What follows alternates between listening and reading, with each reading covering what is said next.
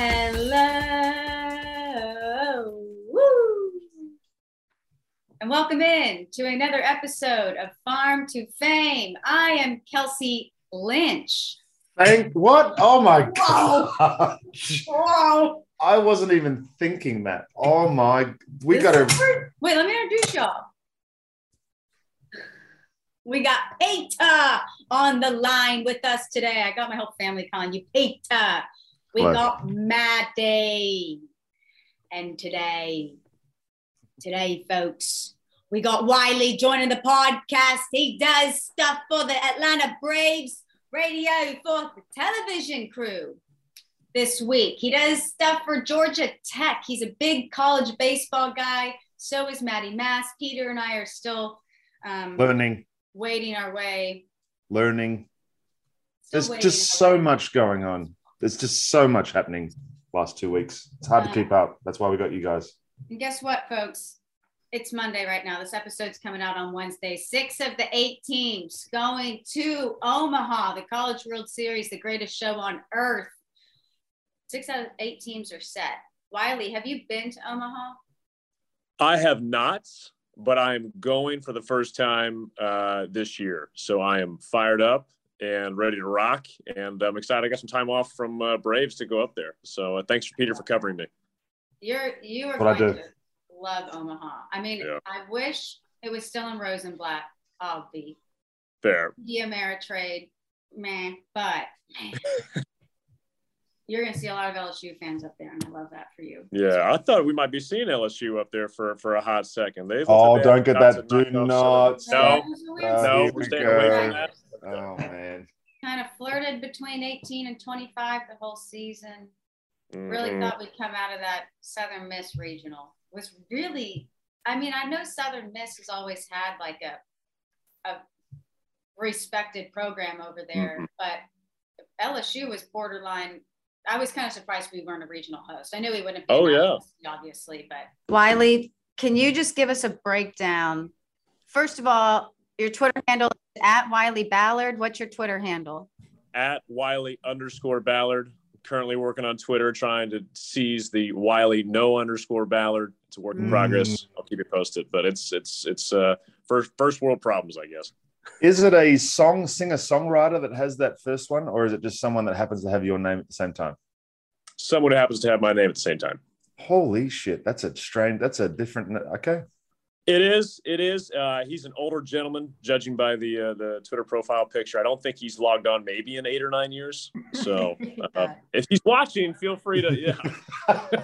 Is Wiley a common name in America? So I think it's most Wileys I've met. It's been like a nickname, like short for William or Will or Wilson or something like that. I'm actually like Wiley.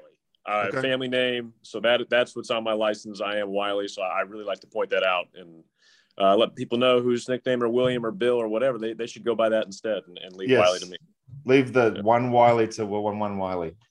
I like your name because you see it on paper and there's no questions, right? There's no questions. It's Wiley Ballard. You look at my name, people get a little confused. Is it Kelsey? Is it Kelsney? Is it Slelsney? I was called a lot of mean things in middle school with my last name of Winger, but now I have graduated from the end of the alphabet to the middle of the alphabet. Big time. I got to see Maddie. Maddie came to the wedding. He has a leg lamp behind him. We tore it up on the dance floor. Jake stole the show. Jake was pitching on the dance floor because this was our seating chart. We had a wall of baseballs and everybody's last name was on it and your table number was up here. That's amazing. So Jake was just out there with his baseball. He ran into Chipper Jones on the dance floor. He pushed Jess into Chipper Jones on the dance floor, apparently. That's how you get it done. That's how Chipper likes to get usually introduced to people. Yeah. I'm just glad I got to see Maddie. Yeah. Maddie, look at Maddie. And I got to meet Emily and it was just her birthday, our queen. That's true. I loved her. We went to the World of Coke. Did you try all of the ones that are in those little? I tried a lot of those ones. How'd you go afterwards? A little bit of a bubbly guts. It was. I didn't eat lunch. Basically, I felt like full. Did you do the South African one? I don't remember specifically. The China one, after drinking that, it was just like nothing else happened. Yeah, I forget the rest. What is it? What was it? I don't think I don't remember tasting the Chinese one, and I don't understand. What is it? Just not taste like? Is it not sugary or something? It just has like a harsh flavor. Like, I don't know if sour is the right word, but like licorice. Yeah, I brought this up to Paxton as well when I was back in the office, and she was like, "Oh yeah, that one. I tried that when I was 8 years old, and I still remembers it." Oh man, me too. I love Paxton. All right. Before we get started, Maddie, can we just get a close up of the lamp? Thank you. Wow. Okay. Now, is there a second one? Like, is there like it's a pair of leg lamps or just one leg? Just one leg. It's from the movie. Pete, what is it? Christmas Story. Yeah, not A Christmas Vacation. Okay, yeah. Two different Christmas stories. Very different movies. Wiley, can you just? I kind of like skimmed over all of your involvements. I know you're filling in, helping with the broadcast crew for the Braves. You do some stuff with Braves Radio. You do a lot with Georgia Tech. Can you just give us a better synopsis of what I did? Yes. No, that was pretty well done on your part to be able to piece all that together. It is a mix of a ton of different things, as you touched on. I'll fill in occasionally on Braves pre and post game radio. I work in the TV truck and on the Valley telecast as well. Other on-air opportunities. I'm the voice of Georgia Tech baseball. There you are. Ooh. So got to see Tennessee up close and personal a couple weeks ago. And then also do a little bit of Auburn, television on their end with their baseball, soccer, a little volleyball, sort of a hodgepodge of things down there on the plains. So is that SEC Network or? Yes. Okay. The SEC Network Plus, essentially. Yeah. So get to see an old teammate of Peter Moylan's, Tim Hudson, down there, pitching coach for Auburn in a super regional for the third time in the last 5 years for the Tigers, and also do again a handful of ACC sports with Bally, doing some baseball, some soccer, a little bit of volleyball, all that sort of stuff. So, what's your favorite sport? That's my favorite sport. Yeah. Oh, baseball. Okay, period. Good. Yeah, that's what I figured. College baseball. Right. That's the only answer you could have said on the baseball. Yeah. Actually, I love cricket. Well, love volleyball. Big volleyball guy. I have one connection to Georgia Tech, and that's Logan McGuire, who I adore. Yes.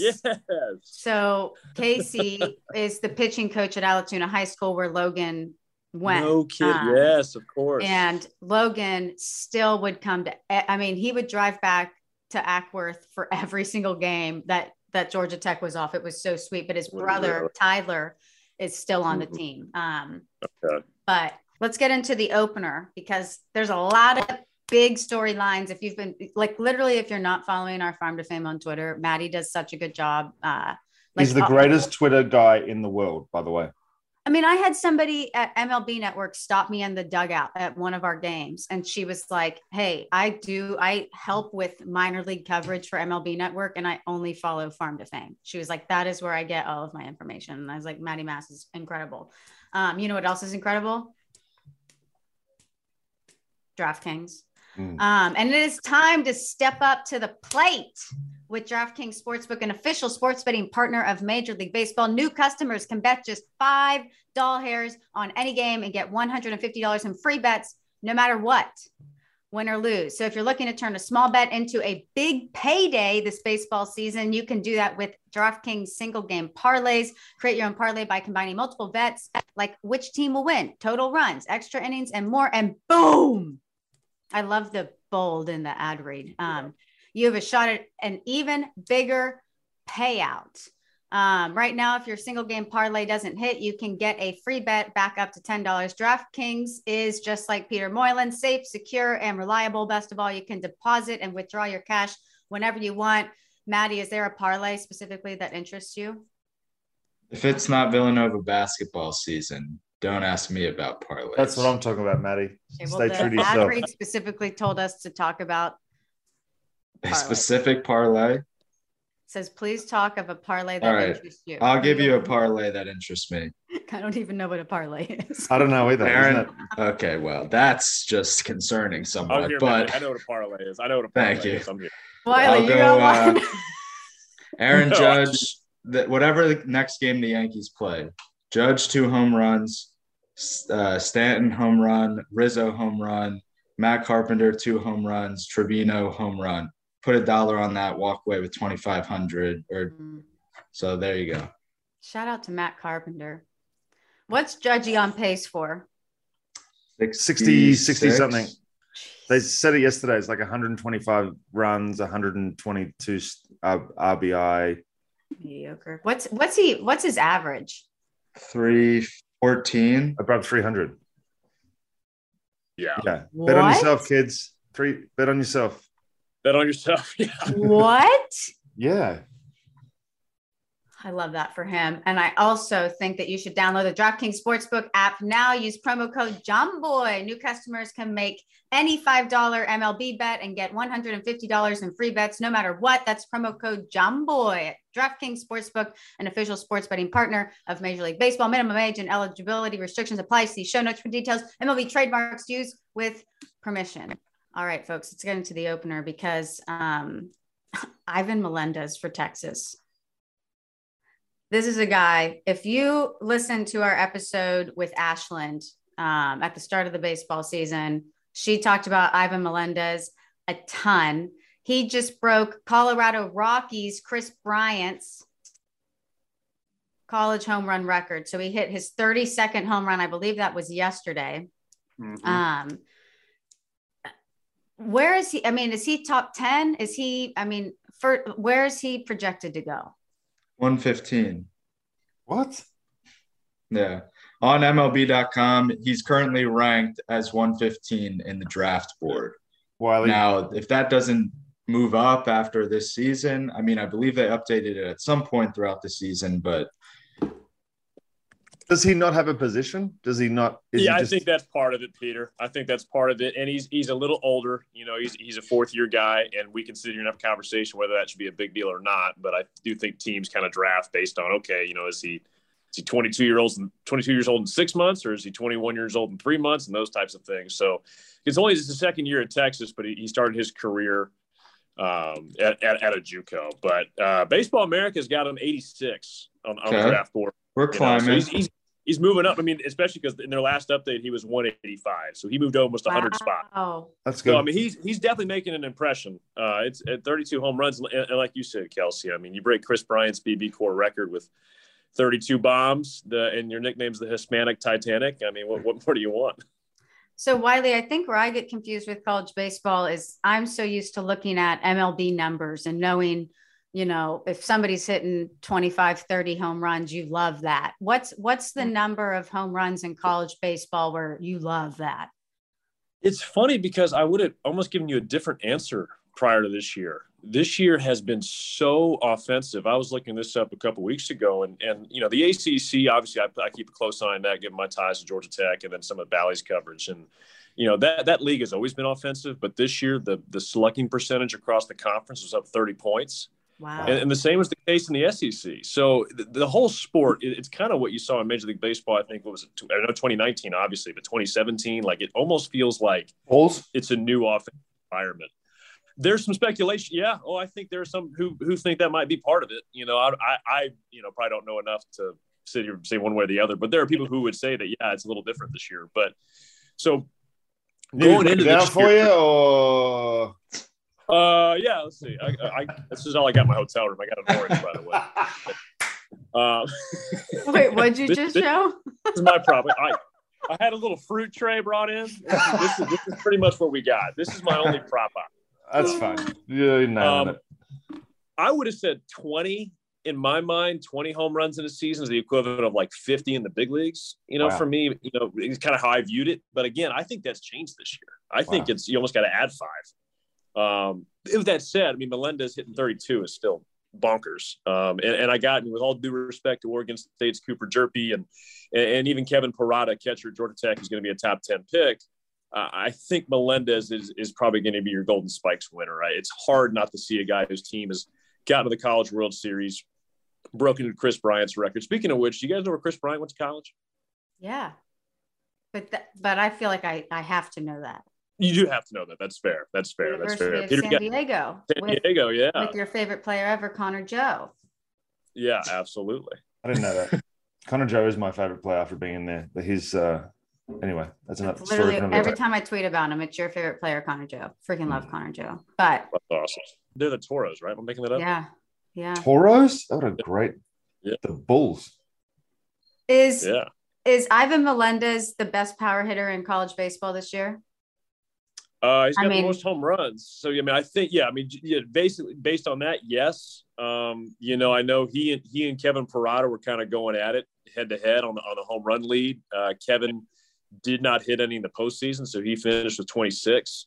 So I think, again, if you're going purely off home runs, and all those guys hit for average too. So I think it's got to be Melendez, just given the numbers he's put up. I don't have a chance to add to him, obviously, in Omaha. I like that he's now tied with Mark McGwire. He hit 32 in 1984. So Ivan Melendez, keep an eye on this guy.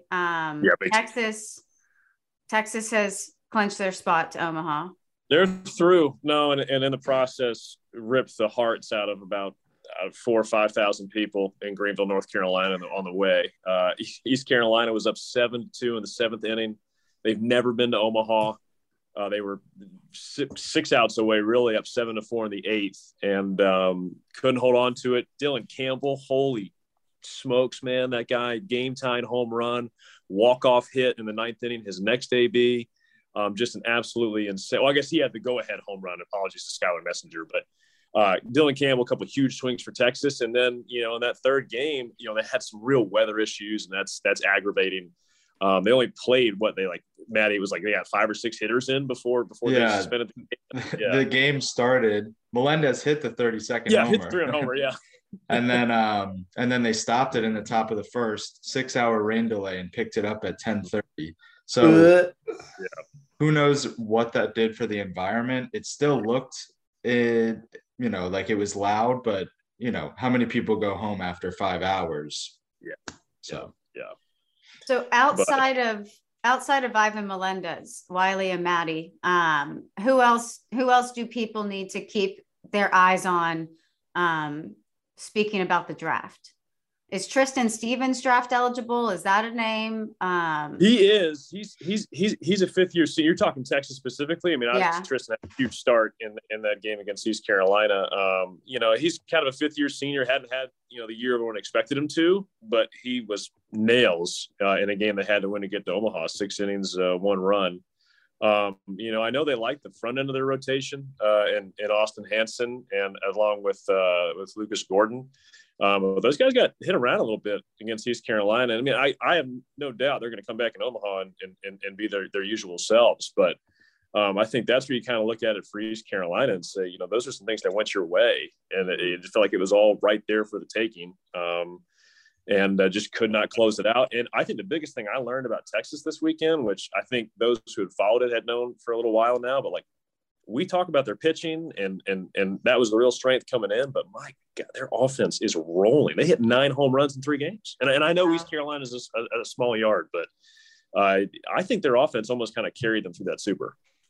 Yeah. And I mean, Texas also has somebody like Douglas Hodo now. Yeah.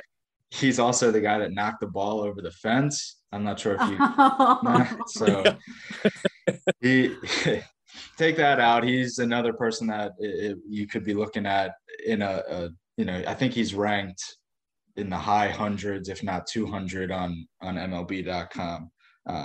So that's somebody that could get drafted as an outfielder. Trey Faltini, which is a name that I didn't realize was pronounced Faltini rather than Faltine or Faltine for a while, but that's another person that you could be looking at a draft pick.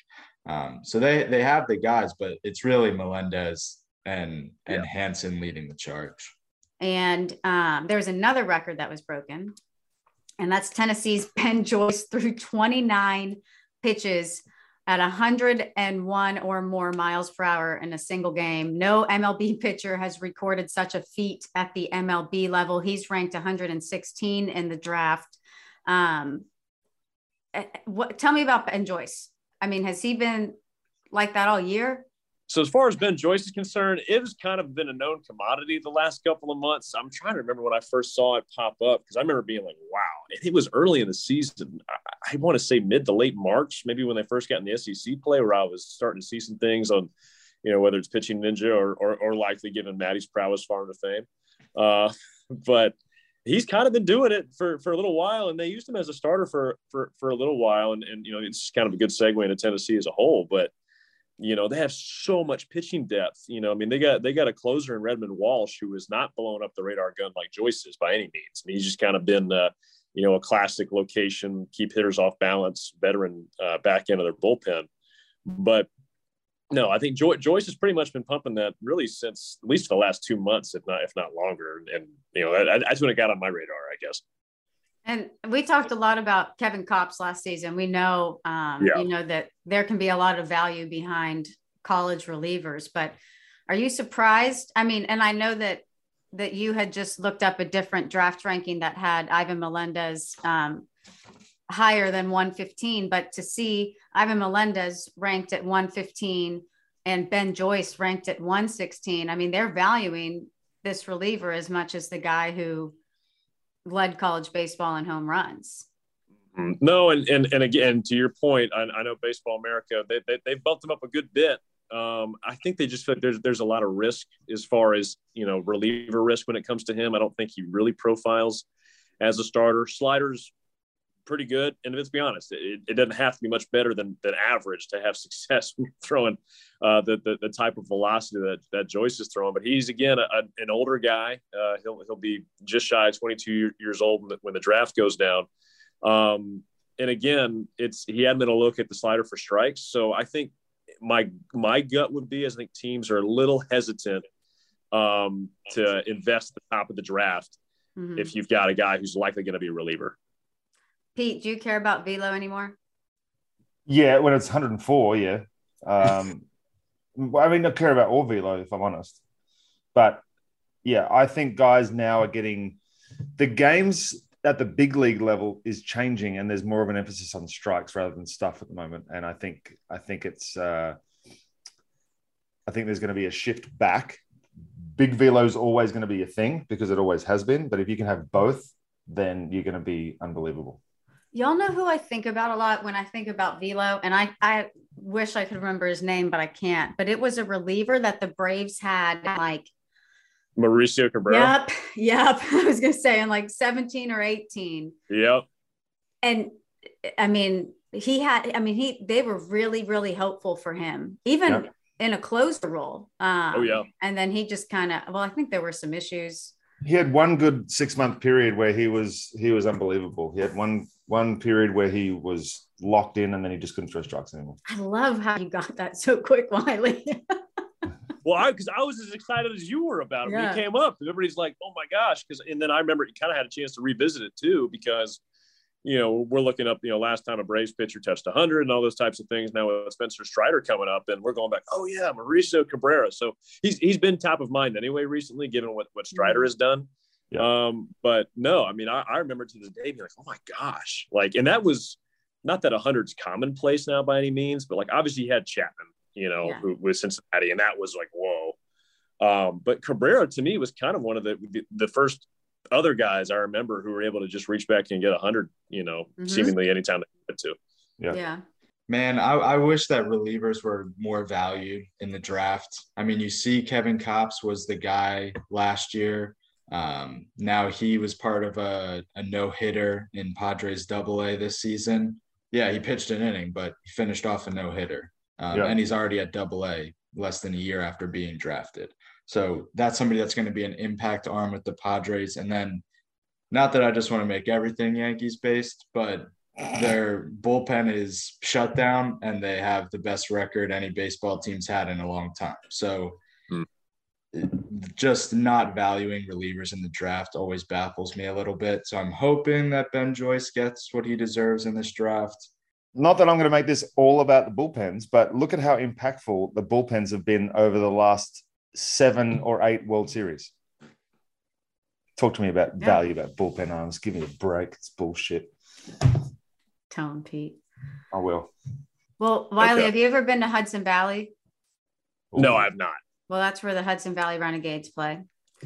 And that's the high A affiliate of the New York Yankees. For tickets, you can call 845-838-0094 or visit hvrenegades.com. This is in Wappingers Falls, New York. You can buy one, get one lower box ticket the rest of the season with code JOHNBOY. You can follow them on Instagram at hvrenegades or on Twitter at hvrenegades or on TikTok at hvrenegades. Way to make it easy. You can follow them to stay up to date with all the top Yankee prospects as they make their way through the system. You know, John Boy Media is a big Yankees company. The season is still getting started at the Dutch. Come find your fun only at the Dutch. New hats, new merch, and new swag. Only at the Renegades team store. You can use the code JOHNBOY for 20% off your purchase today. So make sure you visit hvrenegades.com. Buy one, get one lower box ticket the rest of the season with promo code JOHNBOY. Maddie, they have some players listed down here. Everson Piera. I'm going to pronounce all these wrong. Matt Sawyer, Beck Way. Love that name. Anthony Siegler. Anybody there stand out to you? I mean, I always like to say it. I just like Trey Sweeney because he excites me being last year's draft pick. He's due to hit a home run. I think it's been a week and a half or 2 weeks. So if you go out there and you catch Trey Sweeney's home run, let me know because I'm predicting a home run soon. And you will pay big bucks for it? Is that what you're offering? Yep. 100,000 for any Trey Sweeney home run over the next 2 weeks. I'm in. I think my cat's trying to get on the mic. Okay, Wiley, let's start off with Notre Dame knocking off number 1 Tennessee in 3 games. I still am kind of in shock a little bit in this one, I'll be honest. And the way that they did it. Yes. No, and it's funny because I've seen some Notre Dame fans be like, "This isn't an upset. You know, we're really good," and they're correct. They're really good, straight up, really good. Won the ACC by 4.5 games last year.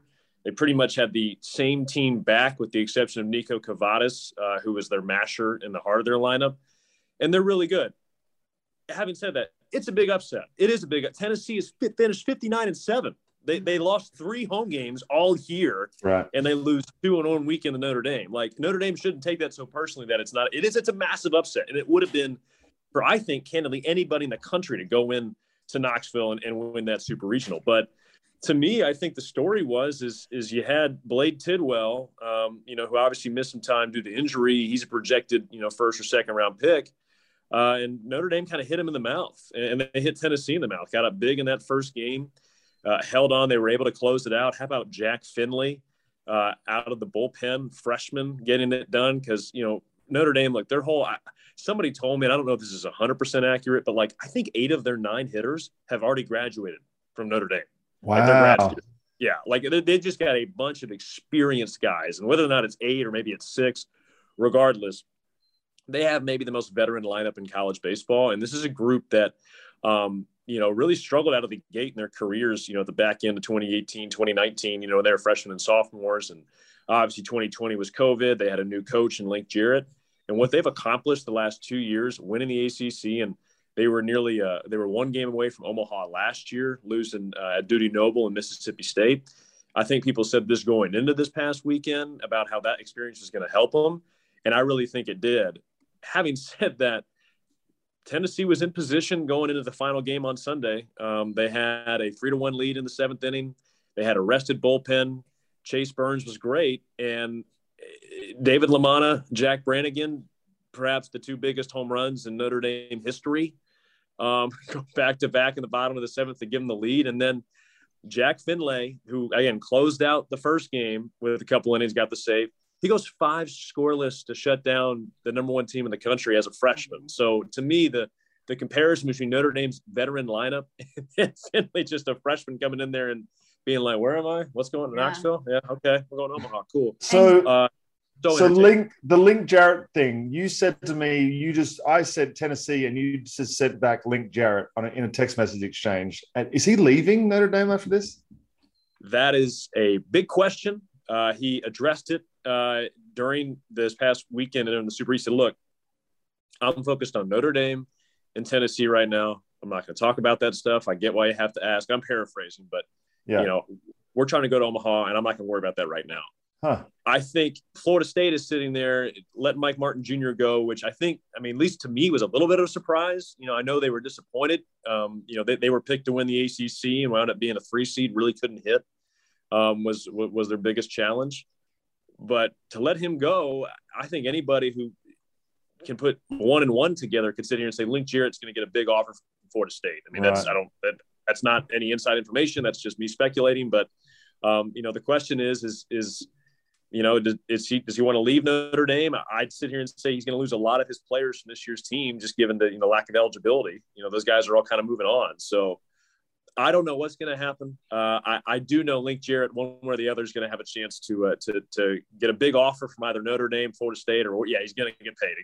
Exactly. So that'll be something fun to follow after the College World Series. For the time being, Notre Dame, what a turnaround they've had since COVID.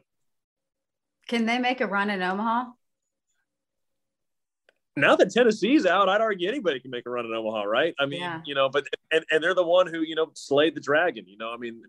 Killed the wicked witch of the East, if you will. So that's my whole point. If you're looking at and I know we're looking at betting odds now, it's just become an absolute nightmare for Vegas now, right? Oh, who knows? That's how I feel. Or a good thing for Vegas, I guess, because there's no favorite. Yeah. The only thing that concerns me with Notre Dame is a lot of times when you see this, some team takes out the big. They've won their championship now. They've won. They did what they thought they couldn't do. So right. Anything from now is like an anticlimax. I feel that. Notre Dame is going to be facing Texas, and in that first, I don't know if it's the first game of the College World Series, but that will be their. It'll be day one. Yeah. That matchup. Okay. Awesome. Now let's touch on. We talked about this one a little bit, but Texas coming back to knock off ECU in 3 games. Okay. We talked a lot about Texas up at the top of the show, but anything specifically from that series that we didn't hit on? I think we hit most of it. Again, I just go back to the fact that Texas didn't really get a good start from Pete Hansen. They lost game 1, and they're down 7-2 in the 7th inning of game 2. I'm not going to say they were dead in the water, because it's super regional, and you're facing Texas, who's now been to more than half of the College World Series all time. They've been to 38 of the 75. That's bonkers. So, until you close the door's not closed. But you get a 2-run home run from Douglas Hodo in the 7th. Another big home run from Skylar Messenger in the 8th. Dylan Campbell a home run in the 8th to give them the lead. And you guys have a chance to talk about Texas, going into this College World Series. But just shout out to East Carolina for and I know anyone in Greenville's sick of hearing this, because they want to get to Omaha, and I get that, and I don't blame them for it. But for a group that had their number 1 pitcher suspended for the season, ruled out ineligible by the NCAA, for a group that was 14-13 about halfway through the season, not just to get to game 3 of a Super, but have a chance to host it, and what they did. Yeah. And Cliff Godwin Peter is another name as the head coach of East Carolina. And his name comes up every year when it comes to, big openings, and we'll see what Florida State does, what Clemson does. Those are 2 of the bigger jobs that are open presently. But who knows? If he comes back to East Carolina next year or not, but I know it's going to leave a sour taste in his mouth and everyone else's mouth in Greenville. They weren't able to get it done.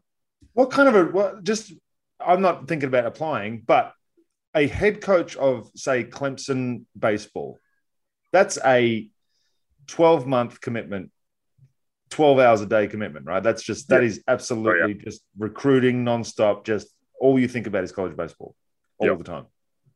Man. Oh, 100%. Yeah, no. And I think the big thing with Clemson in my mind is, that's a group, they went through about a 25-year period, I think, somewhere in there, where there was a stat where if you played for Clemson and you were there for all 4 years, you went to Omaha, period. Wow. They didn't again, there were some guys who may have only been there for 2 and got drafted, but any player who was there for 4 years went to Omaha at least once, and haven't been back since 2010. They let Jack Leggett go, an all-time Clemson legend there. And I'm not saying that was the wrong thing to do either. I think, it was pretty clear things were trending a little bit down. And Monty Lee came in there kind of in some ways similar to, kind of your classic rising group of five guy, knew the area well, and just wasn't able to get them going. They had the ACC Player of the Year in Max Wagner this season, but really just dug such a deep, deep hole in the first few weeks of ACC play. They really couldn't overcome it. They were close. I mean, they're probably a couple wins in the ACC tournament from getting in. And we've seen Ole Miss has shown us what, if you just get in, you got a chance. So I think for Clemson, that's a group who, got off to such a great start and just couldn't quite, get in there. So I'm sorry we ended up on Clemson, I guess. No, but we call that shitting down your own leg, Wiley. So is that what happened to Matt's layup in the back? Is that not yet? Not yet. Yeah. All right. Who's okay? We got Oklahoma upsetting number 4 Virginia Tech in 3 games. What stood out? What's the big storyline from that series? I'm going to write it down. I think the storyline is that Oklahoma in 2 of the 3 games held Virginia Tech's offense in check. And, look, I think even Virginia Tech would tell you if they were going to get to Omaha, they were going to have to get some serious offensive fireworks because they're pitching on paper, with all due respect to Drew Hackenberg, who obviously comes from quite a family line. His brother Christian was a star at a quarterback at Penn State. And the guy had a tremendous freshman year. But Virginia Tech in the 3 games, the most innings they got from a starter was 3, and that was on Sunday. Hackenberg lasted just 2 2/3. I think Griffin Green was an inning plus. On the flip side, Jake Bennett, 7 innings, gave up just 1 earned run against Virginia Tech at English Field, which I was reading somewhere an opposing coach likens English Field to Coors Field for college baseball, where it's almost like you're playing on the moon in a lot of ways. There's a ton of wind, ball really carries, and the turf is fast. I mean, you got ground balls that are it looks like they're hitting those Mario Kart like accelerating bumps. Oh. And then I think the difference in the Sunday game was Cade Horton. He went 6 innings, gave up 2 runs, only allowed 2 hits. I mean, I think Virginia Tech, if they were told that you're going to get 2 runs on 2 hits in a super regional in your home field, I think they would have said, you know what, I guess it just wasn't our day, because that's an offense that has carried them the whole year. They had not lost a weekend period since mid-March, when they got swept at Georgia Tech. They won their last 9 ACC series. Won the ACC, the number 1 overall seed for a group that finished or was picked to finish last in the ACC's Atlantic Coastal Division. So, I think Virginia Tech had an unbelievable year, like maybe the most overachieving team in college baseball. A&M would have something to say about that, of course, but for a group that really hadn't done anything in close to a decade to be the number 4 national seed, really impressive. But again, I think it is just tough to win when you don't get any length out of your starters. And Virginia Tech had found a way to do that for the most part this year. But ultimately, you've got to be able to pitch a little bit to have success, once you get to this part of the season. Who is Peyton Graham the name on OU's roster? That's their shortstop. He had 20 home runs so far this season, but is he the guy for them? Going into the weekend, I would have said absolutely. I think Tanner Treadaway, center fielder for them, had quite a weekend. He had 2 home runs in the deciding game. He's got 9 on the year. He's also stolen 20-plus bases. But I think if you're following prospect-wise, Peyton Graham's, I think he might be, we're obviously recording this before Stanford and UConn wraps up, and Brock Jones is probably the prospect left in the field. But I think Peyton Graham's only a couple, 10, 15 spots behind him according to Baseball America's list. So – well, OU is going to move on to play Texas A&M on Friday in the College World Series. Texas A&M just swept Louisville in 2 games. Texas A&M comes in number 5. Louisville ranked number 12. What stood out to you from that series? 2 one-run games. I mean, I candidly, I think on paper that was probably one of the more evenly matched super regionals, and it didn't go the full 3. But Louisville had a lead after 5 in both of those games, and I think the difference really was, what Texas A&M's bullpen was able to do. You got Jacob Balish at the back end, who transferred from Stanford, and then maybe my personal favorite name in this entire College World Series field. His first name's Joseph. I don't call him Joseph. I call him Moo Menifee. His name's Joseph Menifee. They call him Moo. Okay. And he's just a back end of, reliever guy who he in a lot of ways the quintessential college baseball player. Just the looks and the whole aura of Moo Menifee is one of my favorites. And it's funny, I was doing the Texas A&M and Auburn series last year in 2021. It was late May. It was mid-May. And basically the stakes were the winner goes to the SEC tournament and the losers not going to postseason, period. And now both those teams making a super regional. A&M reaching the College World Series. Auburn, as we're recording this, still has one more game against Oregon State. But what those two teams have done in the West, just breathtaking turnarounds. And, Jim Schlossnagle brought in a ton of transfers. You got Is this Dylan his Rock. First year? Like, was he at TCU last year? Oh, yeah, okay. Last year. Yeah, 100%. And you've got guys, Dylan Rock from Texas San Antonio, Jack Moss from Arizona State, Micah Dallas, Texas Tech. We touched on Palace, Stanford. And to me, maybe one of the stars of the Super was Troy Claunch, their catching transfer from Oregon State, walk-off RBI single in game one, and his caught stealings in game two from behind the plate. Louisville loves to run. I mean, they're one of the best base stealing teams in the country, and he caught him twice in that game two in a one-run game. So between that and then the fact that A&M's bullpen did not give up a run in the two games against Louisville, they had 9 scoreless innings in the 2 games combined against a Louisville offense that is one of the top 10 or 15 of the country. Is that normal, or was that out of the ordinary for them? I haven't followed them week in, week out, but I mean, judging that they're the number 5 national seed and have put together the year they have, I can't imagine they were shocked by it. Sure. But still, I mean, to be able to do that on a big stage at your own super regional against a team like Louisville, really impressive. And again, Nate Yeskie, their pitching coach, he's a Pac-12 guy, Oregon State, Arizona, has had a lot of success. And, between Schlossnagle and Yeskie, those are 2 guys who've had so much success in the Pac-12 and the Big 12. Now for them in their first year in the SEC to come in there and basically just say, hey, we're here and we're going to be a top 5 seed and we're going to the College World Series. That's pretty loud in my mind. Yeah. And they were the first team that secured their spot in the College World Series. This is the first time that they'll be going to Omaha since 2017. But yeah, I mean, I hear Jim Schlossnagle's name. That's all Casey talks about. Jim Schlossnagle. Jim Schlossnagle. So really cool. I mean, I'm from Texas, and Texas A&M. Oh, no doubt. Cannot stand Texas A&M. But congratulations to the Aggies. Do they have any big draft prospects? I mean, nobody that's going to be like a top 50 pick, right, Maddie? I'm not forgetting anybody. At least not this. Not this year. Yeah, nobody jumped into mind. And then when I control F'd on MLB.com's draft prospects, nothing even comes up in the top 200 for Texas A&M. Wow. Okay. Alrighty. What about Arkansas walking it off to sweep the best jerseys? Left in super regionals, really bummed about that one. Their jerseys in game 2 are so clean. They beat number 10 UNC in 2 games. Arkansas, Kevin Kopps, man, I know he's not there anymore, but that's what put Arkansas on my radar last year. I never paid attention to University of Arkansas one day in my life until Kevin Kopps.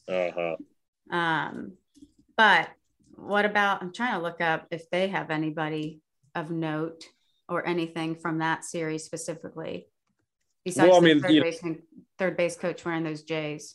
Yeah. I think the big story with Arkansas in that regional is their starting pitching. Connor Nolan went 6 2/3 scoreless. That's a guy who, began his career as a quarterback at Arkansas, started a game as Arkansas's quarterback. I think it was 2018, 19. Sorry. Apologies to Razorback Nation. I know he beat Tulsa, but 6 2/3 scoreless. He's kind of been the backbone of their team. And then you got Will McIntyre in game 2, 5 2/3 scoreless. And look, I'll be the first one to tell you, I think North Carolina really overachieved this year. And I don't think offensively, if you were going to rank the 16 teams and what they can do offensively, are probably in the bottom half, maybe even the bottom quarter. Vance Honeycutt, by the way, that's a name you have to know for Carolina. Absolute stud of a freshman. We're talking next year, obviously, but that dude's got a chance to be a first round pick, if he's eligible next year or the year after. But anyway, let's focus on the team that won. Arkansas, look, going into the season, and they're not the only team. I'm sure we'll get to Ole Miss here shortly, that had like some pretty serious expectations coming in. And in a lot of ways, like they didn't reach those, but at the same time, they had a really good year. Like they went 18-12 in the SEC. They just missed being a regional host. And look, I know Arkansas fans were really frustrated with the lack of offensive success they had this year. I think going into the season, people thought it was going to be one of the top 4 or 5 offenses in the country, maybe top 2 or 3. And they just kind of sort of hadn't really done it most of the year. I saw them in Auburn in early May, and you got a guy like Robert Moore, who was really a known commodity. His father, obviously the VP or the president of baseball ops for the Royals, and I'm sure a name that Peter knows quite well in Dayton. But he hadn't really gotten it going. And then you got Peyton Stovall, who was supposed to be like the freshman in college baseball. When I saw him in Auburn, he wasn't even in the lineup. Now, part of that was an injury. I think he had a finger busted up, but he also wasn't really hitting like they thought he was going to. Well, he hits a home run in game 1 of this regional. Brady Slavens with a walk-off hit in the bottom of the 9th. And, again, Arkansas didn't light the world on fire offensively, but you're facing a Carolina pitching staff that I think is pretty good. And they did enough. And again, I think this is a group, it's almost like that year after type of deal where it's like last year was supposed to be the year, the year. And then they're kind of lying in the weeds. Tennessee's basically who they were a year ago, although with a little more, less likable, I suppose, for Tennessee than Arkansas last year. But I think Arkansas is kind of lying in the weeds. And if the one guy I would point to on their team, maybe not a draft prospect, but just a dude, Michael Turner, man, transfer from Kent State, catcher, emotional team leader. He took some real heat from a radio host down there in Fayetteville who really went after him for his answer in the SEC tournament at a press conference. And he and that group, they have dealt with more outside criticism for a team that had as much success they did than any team I can remember. And here they are in Omaha for the 5th time in the last 10 tournaments. Wow. And the way that they did it, the way that they were down 3-2 in the bottom of the 9th inning. Oh, yeah. Loaded the bases, walked it off. They're going to play the winner of Stanford or UConn, which is one of the 2 game 3s that we're waiting on today. By the time this episode comes out, we'll know the winner. I'm taking a hard left turn here. Okay. Hard left, because you talked about criticism, and this is something that I want to talk about that has absolutely nothing to do with college baseball and everything to do with Jazz Chisholm Jr. What did I miss when I was in Jamaica? There was a closed door team meeting for the Marlins, and they just railed Jazz. I have no idea. Called him Dennis Rodman. We don't know. We don't know details. I know what everybody else has read, but from what has been leaked, apparently there was a team meeting based on Jazz Chisholm, but I don't know that. What does a closed door meeting mean? Is that just the players? Just the players and maybe the manager. Okay. So is that a player who were you ever, is that frequent? No, never about a player. But closed door, yeah, if you go 0-14, you're going to have someone's going to flip the spread, or someone's going to have a meeting or something. Yeah. I would just assume that all meetings are closed door meetings. You're in the clubhouse. I think it's just to add, when they say breaking news, Kelsey's cat is sitting on the back of her chair. It's not breaking news, but that's how they get people's attention. Just closed door meeting. It was a meeting. It doesn't matter if the doors were open or fucking closed. It was just a meeting. Yeah. So this is just. Can you have a closed door meeting outside? Yes, definitely. Yeah. If you're in the Marlins Park, because it's a dome. Okay. Yeah. Okay. Jazz is still our king. Okay. Yes. Now I'm getting back on track. Ole Miss blanking number 11 Southern Miss in 2 straight games to sweep. Wiley kind of mentioned this earlier, but Ole Miss was the last team to get in. They were 64 out of 64 to make it into the postseason tournament at all, into a regional. So really cool to see them advance to Omaha. How have they been able to do that? How do you go from the last team in to one of the final 8 teams? Well, they've just kind of beaten the living out of the teams they've played. They've just body slammed everybody. It feels like they have pitched their tails off. They have outscored their opponents in their 5 games in the postseason 46-11. Wait, can you say that again? 46-11. Wow. Admittedly, Southern Miss, the reason Southern Miss got to where they were is because they can really pitch it. They have an outstanding pitching staff, and so offensively, it was going to have to be a little nip and tuck for them. And game got away from them. in game one. It was 10-0 final. I don't think that tells the full story of how close that game was, because Reese Ewing for Southern Miss appeared to hit a go-ahead grand slam in the fifth, would have made it 4-3 Southern Miss, but it was just foul. There was some controversy whether or not it was foul or fair or foul. To me, I think the story was, for all the fans who were sitting right near the pole, their celebration a little more subdued. I think they thought it was foul, and then next thing you know, it was, oh, maybe it is a home run. I mean, they fired off the home run celebration on the in-stadium PA and all the music and all that type of stuff. So that was kind of the big moment in that series in my mind. But it was the whole story with Ole Miss is they basically just have completely reinvented their pitching staff. They had kind of a group of guys that said, okay, here's who we're going to rely on. And they kind of got to the point where they were 7-14 in the SEC with, at 9 games left to play. And they basically, you know what?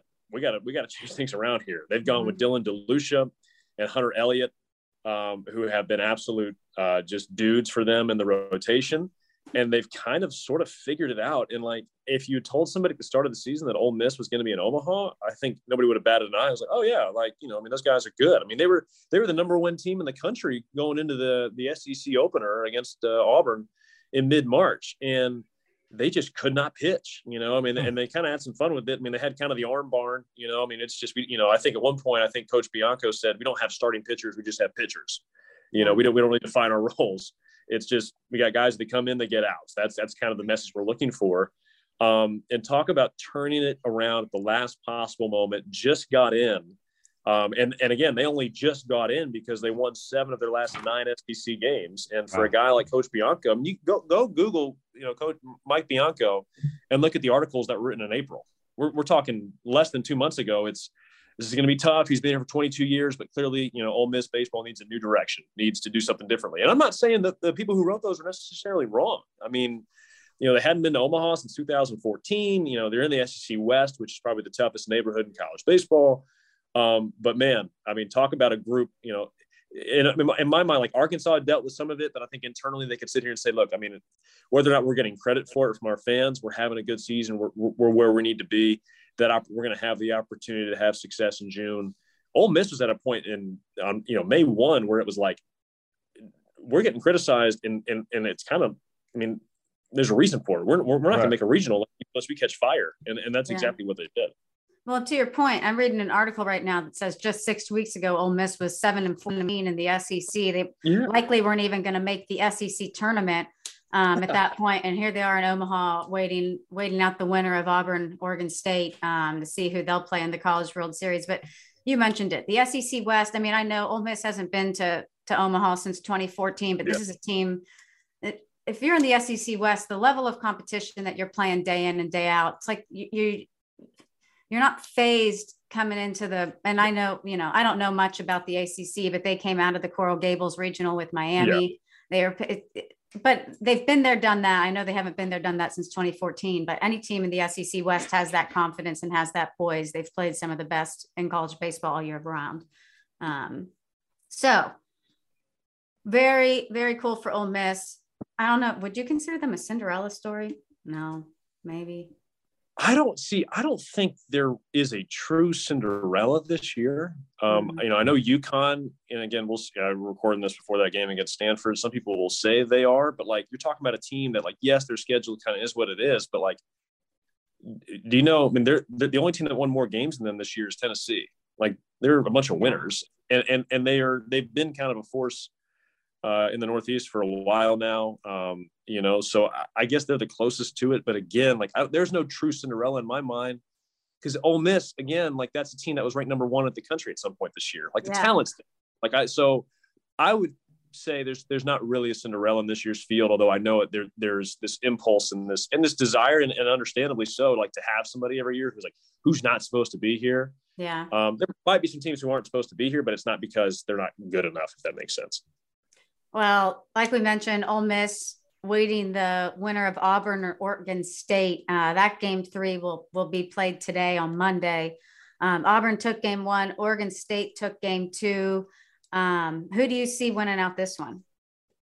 Wow, now I have a chance to be wrong in the future, but in the present, we do it all the time. Wow. I thought this is going to be one of the tougher regionals to pick to begin with, just because I think both teams had some really good things going for them. In game 2, Cooper Jerpy was able to slow down Auburn's offense a little bit, which hadn't been done really so far in this postseason. I'm going to take home field and say Oregon State's going to find a way to win it, up at Goss Stadium. But I think a lot of people have fallen into this trap with Auburn because you look on paper and it's like, well, are they that special? Or, what are they elite at? And, Butch Thompson, the head coach at Auburn, who's already taken Omaha once, that was in 2019. He's kind of said it all season long, like there is something about this team that is hard to quantify. And it's kind of a case where the whole is greater than the sum of the parts for Auburn. So, I think that's a big thing for Butch this year. And for a group that nearly missed the SEC tournament last year, the turnaround they have had has been really impressive. So I'm going to go ahead and say, I think it's a coin flip, and it probably comes down, as it does most days, Peter and Kelsey, to who gets the better start on the mound. Yeah. And I haven't seen who either team is planning on starting today. I know they both got some good stuff on their pen. And I think if I'll say this, if Auburn wins it, Sonny DeShera is going to be in the middle of it. I can promise you that. He will be a big part of it. Their first baseman, who is just having an unreal year transferring in from Samford, and is just a guy who got a chance to play in the SEC this year and showed he belonged. Is he a draft prospect, or is he not eligible? He's eligible. I think he's a case. And I think I'm not breaking news to anybody. It's a body issue for Sonny. I can't remember the name of the guy, but there's a big Alabama star, 15, 20 years ago. You guys have seen Moneyball, right? Yeah. Yeah. So, the end of the movie where they show that guy who tried to thought he hit a double and was going to try for second base and face planted and all that type of deal. I was having somebody tell me that Sonny was kind of similar to that, where the hit tool is so real. He's got such power, such a great eye, but the body type is just, it's going to limit how high he can be taken in the draft. But the production's undeniable. He'll have a chance. But like most guys, if you're not playing in the middle of the diamond, you're going to have to really hit. So, I like the bat a lot. And to be fair to Oregon State too, you want to give them some love as well. What Jacob Melton has done, their center fielder, Pac-12 Player of the Year, 83 RBI through 2 games. That's regional, just tied Adley Rushman's single season record. So he's in good company. And again, you're talking about Oregon State, who for them, it's a big moment just for Mitch Canham, the coach who replaced Pat Casey, whose name is on the right field wall. Jersey's retired. He was in the park in game 2 of that series. I'm sure he'll be there for game 3, and a chance for him to lead Oregon State to Omaha for the first time as the head coach. And, I can tell right now, Kelsey, the cat is fired up about the prospects of the Beavers. Edge of our seat. Don't know what's happening. Maddie, who's the pitcher that you tweeted about who got the standing O last night? I thought it was an Oregon State pitcher. Cooper Jerpy. Okay. Yeah, that's somebody that you've mentioned a couple of times, because the last name doesn't look like how it would be pronounced. Just got to drop that H. Yeah.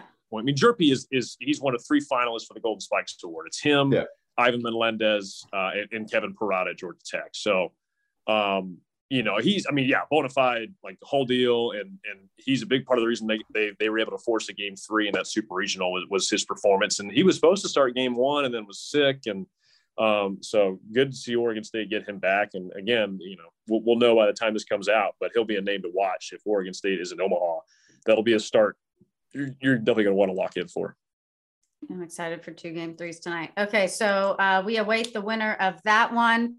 And then the final super regional we have is number 2, Stanford surviving game 2 against UConn to forcing the other game 3 that we'll be paying attention to tonight. Like I said earlier, who will play the winner of that one? Arkansas is awaiting the winner of Stanford and UConn. Any thoughts on that game 3? I think for me, this has been this was a series that didn't feel like it was going to be that hard to predict what happened. I think most people felt like Stanford, home field, all the offensive talent they have was going to have some success against UConn. But you did feel like, okay, you've got Alex Williams, Pac-12 pitcher of the year for Stanford going in game 1.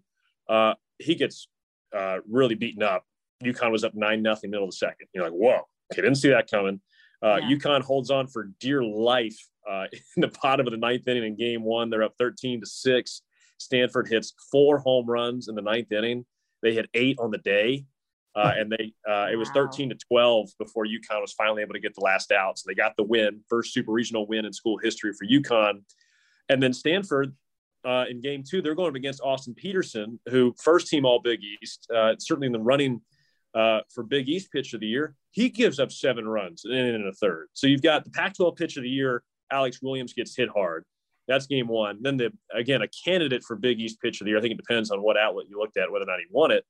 But he gives up 7 runs in a third. So go try and figure out. I mean, we're thinking these games are going to go one way, they go the complete opposite way.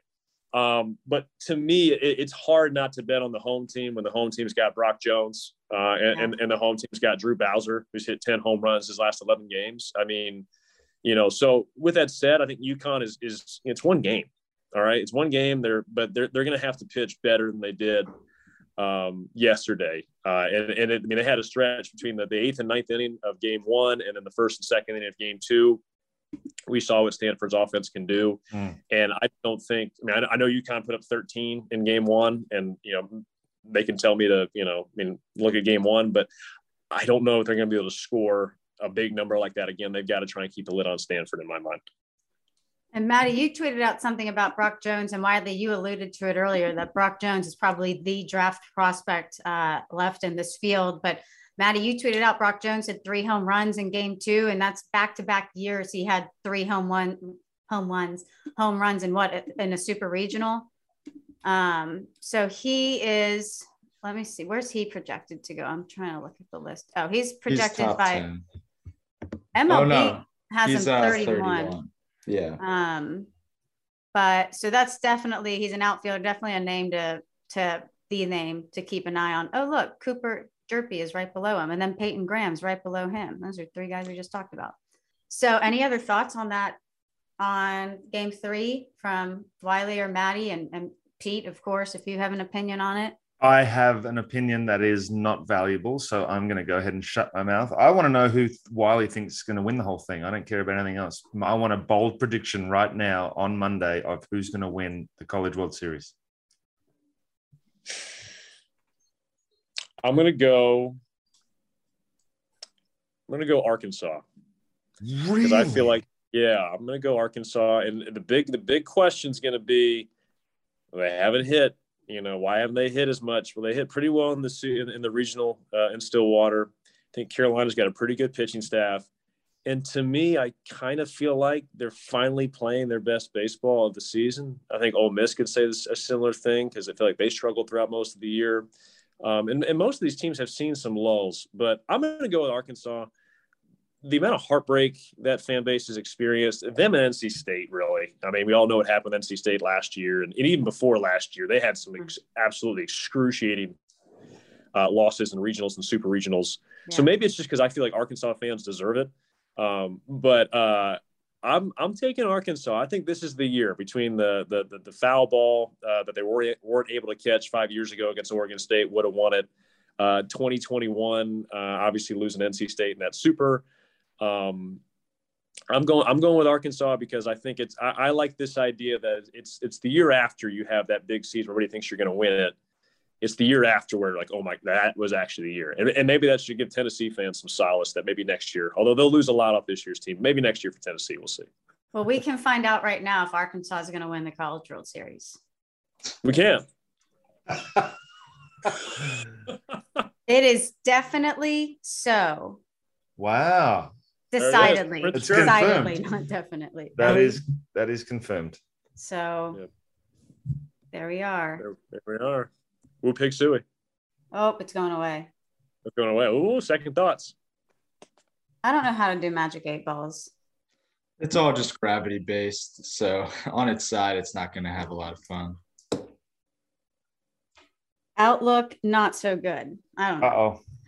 Okay, so we got your College World Series prediction. I have kind of a dumb question. Maddie, you have, I guess those are just group 1, group 2 are the two brackets that we're seeing. Yeah.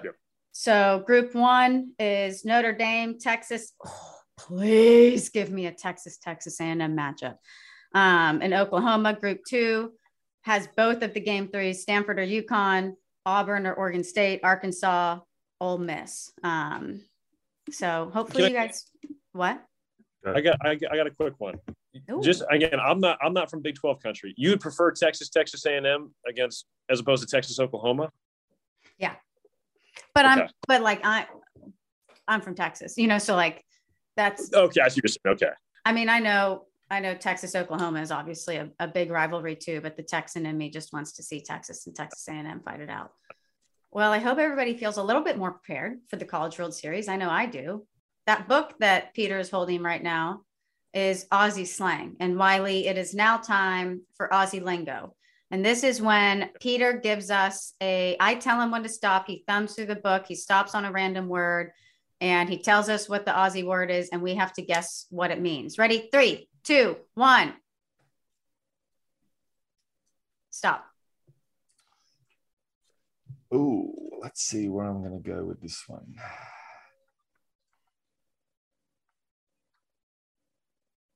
Polly. That's my grandma's name. Pollie. Polly. A roly-poly. Ooh. I'm going to go rubbish. That's all I got. Doesn't mean it. I'm going with the name for your pocket, as in Polly Pocket. Let me pull that out of my Polly.